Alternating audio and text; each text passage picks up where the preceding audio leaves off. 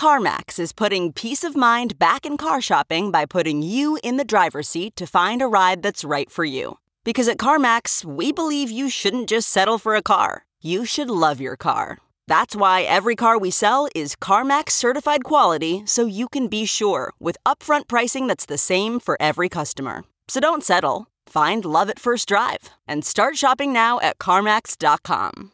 CarMax, the way car buying should be.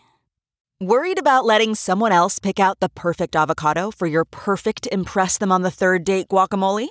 Well, good thing Instacart shoppers are as picky as you are. They find ripe avocados like it's their guac on the line. They are milk expiration date detectives. They bag eggs like the 12 precious pieces of cargo they are. So let Instacart shoppers overthink your groceries so that you can overthink what you'll wear on that third date. Download the Instacart app today to get free delivery on your first 3 orders, while supplies last. Minimum $10 per order. Additional terms apply.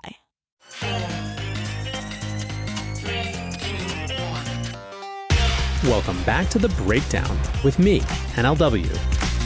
It's a daily podcast on macro, Bitcoin, and the big picture power shifts remaking our world.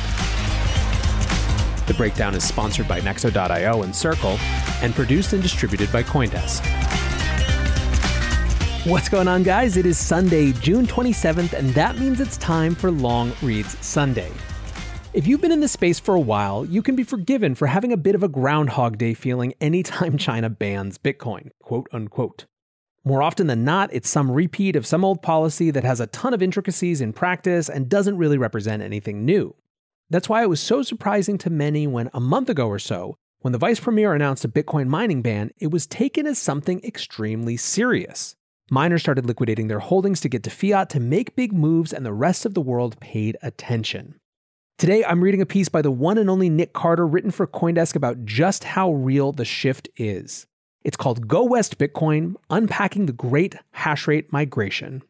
All signals indicate the greatest shakeup in the geographic makeup of Bitcoin mining since the start of the industrial mining era. By now, it should be clear the hashrate migration is real. Miners are leaving China for good. As of April 2020, an estimated 65% of Bitcoin hashrate was domiciled in China. With confirmed bans across the country, that figure will be far lower 12 months from now. The precise magnitude and schedule for the westward move is currently unknown, but all signals seem to be indicating the greatest shakeup in the geographic makeup of Bitcoin mining since the start of the industrial mining era. Hypotheses for the motivations behind China's move to eliminate mining abound, although no single explanation appears sufficient as of yet. One obvious explanation would be a desire to meet climate targets and reduce emissions, but this is contradicted by China's continued embrace of coal power. It added 3 times as much in 2020 as the rest of the world combined, and that the crackdown extended to hydro-powered regions like Sichuan. Officially, the justification for the crackdown on Bitcoin mining and trading behavior, announced in the statement issued by the vice premier, was to, quote, resolutely prevent the transmission of individual risks to the social field. If the objective is to curb speculation in cryptocurrency, exchanges would be the more obvious targets. Even though executives at the onshore exchanges Huobi and OKX do periodically get detained and harassed by the Chinese state, those exchanges are still up and running. And banning mining does little to inhibit Ponzi's like Plus Token, which the Chinese state considers to be a source of social instability. Other analysts have said China sees Bitcoin as a competitor against its own digital currency project, the DCEP. But again, Bitcoin mining is a largely self-contained industry. Banning mining does little to inhibit Bitcoin transactions or exchanges. They are totally distinct concerns. Transactions can be assembled and included in blocks anywhere.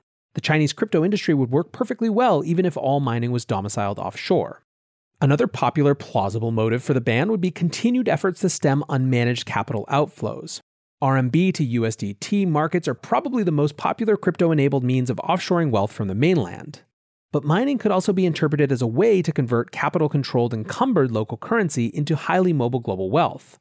Buy electricity and ASICs, create hashrate, and receive Know Your Customer free tokens that can be circulated and sold worldwide.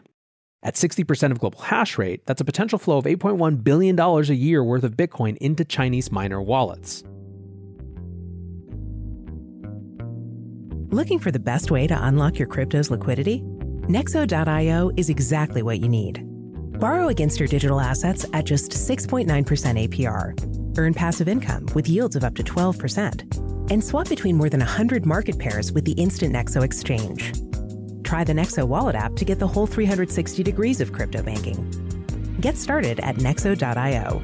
That's nexo.io to get started today.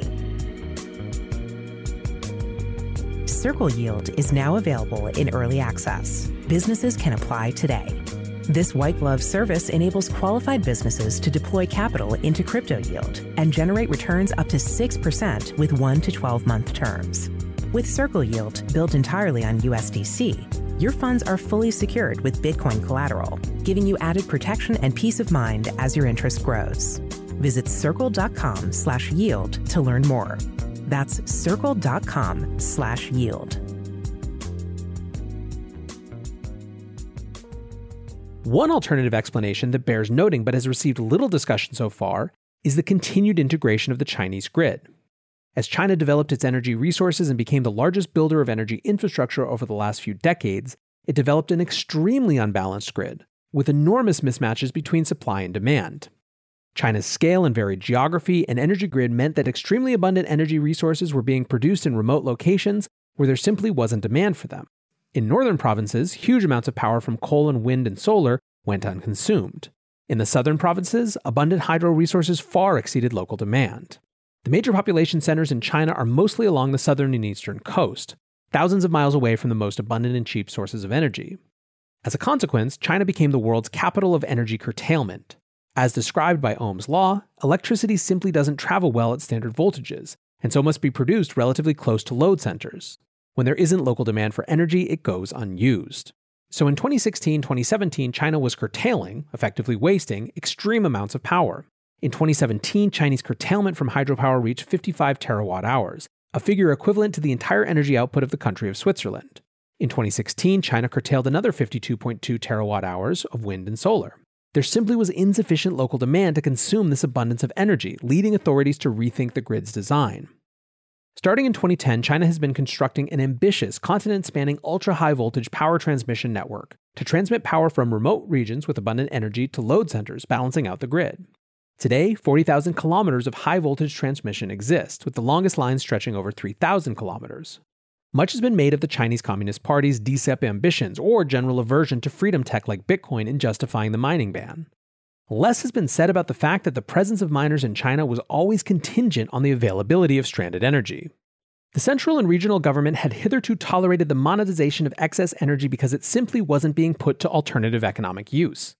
But as the grid integration and load balancing has improved in the last 5 years, Bitcoin miners have increasingly begun to compete with other industrial and commercial uses. And while sources are hard to find, some analysts have characterized the mining crackdown as part of an anti-corruption campaign, targeting regional officials for selling electricity on the black market. The Inner Mongolia regional guidance also seems to hint at this, making specific reference to, quote, public officials who use their positions to participate in virtual currency mining or provide convenience or protection for them. Through this lens, the CCP-level crackdown could be interpreted as a reassertion of power relative to officials in far-flung provinces monetizing state resources without permission. The integration of the grid makes the central government much less willing to tolerate the regional monetization of energy now that miner-driven consumption increasingly rivals other load centers. By now, we know the crackdown is genuine. Machines are being turned off and hash rate is dipping. It is still unclear where these newly mobile miners will end up. The US has the second most capacious grid in the world, and some miners appear optimistic about the opportunities to migrate hash rate west without sustained interruption. Hardware manufacturer Bitmain advertised at a recent conference for its elite clients an abundance of hosting opportunities in the US. While their assumptions about the amount of available hosting power were definitely aggressive, it's clear Chinese miners are looking westward. Raw electricity cost is no longer the sole consideration. Today, political stability, regulatory clarity, and a respect for private property rights are paramount in miner decision-making. Some hosted services will be able to accommodate the demand by rotating higher-end units from Chinese miners in for older units. Where shelf capacity doesn't exist, new infrastructure must be built. In the US, obtaining the necessary permits can take upwards of 6 months. Additionally, while some states like Texas, Governor Greg Abbott spoke at the Bitmain conference, warmly welcoming miners to his state, and cities like Jackson, Tennessee, and Miami have indicated their openness to miners, others, like New York, have taken a decidedly hostile approach. Other more convenient near-term geographies include Kazakhstan, Central Asia, and Russia. But whether it's the US or other locales that grow their market share at the expense of China, it will be a significant win for Bitcoin's decentralization, the stability of mining, and Bitcoin's climate impact. At long last, Bitcoin's vulnerability to China and the CCP is melting away. So back to NLW here. I think the thing that I want to just play out is putting this in the context of the Bitcoin Mining Council and a larger geopolitical game theory. These anecdotes that Chinese miners are looking to the US are real. Eric Meltzer, a Bitcoin investor who has many contacts in China, actually shared a picture of one of his Chinese mining contacts eating some Texas barbecue and talking about coming to the US. Now imagine, if you will, for a minute, that you're a US legislator who A, wants to see more business in general come back to the US, and B, wants to assert comparative economic power against the threat of China. This global industry around Bitcoin that just keeps growing in spite of all the FUD and all the critique is all of a sudden up for grabs because it's been kicked out of its historic homeland. What do? Do you try to attract those miners to your jurisdiction? Well, you kind of can't because of ESG concerns, right? Oh, but wait. There's a new mining council led by miners in North America that's starting to set not only disclosure standards, but a target to reach some achievable amount of renewable energy use for Bitcoin mining. Maybe, just maybe, that's something you can get behind. Maybe you can try to introduce legislation that makes it a little easier, or just use PR to get your support for it. I don't know how this all plays out, but you start to see how these pieces might come together.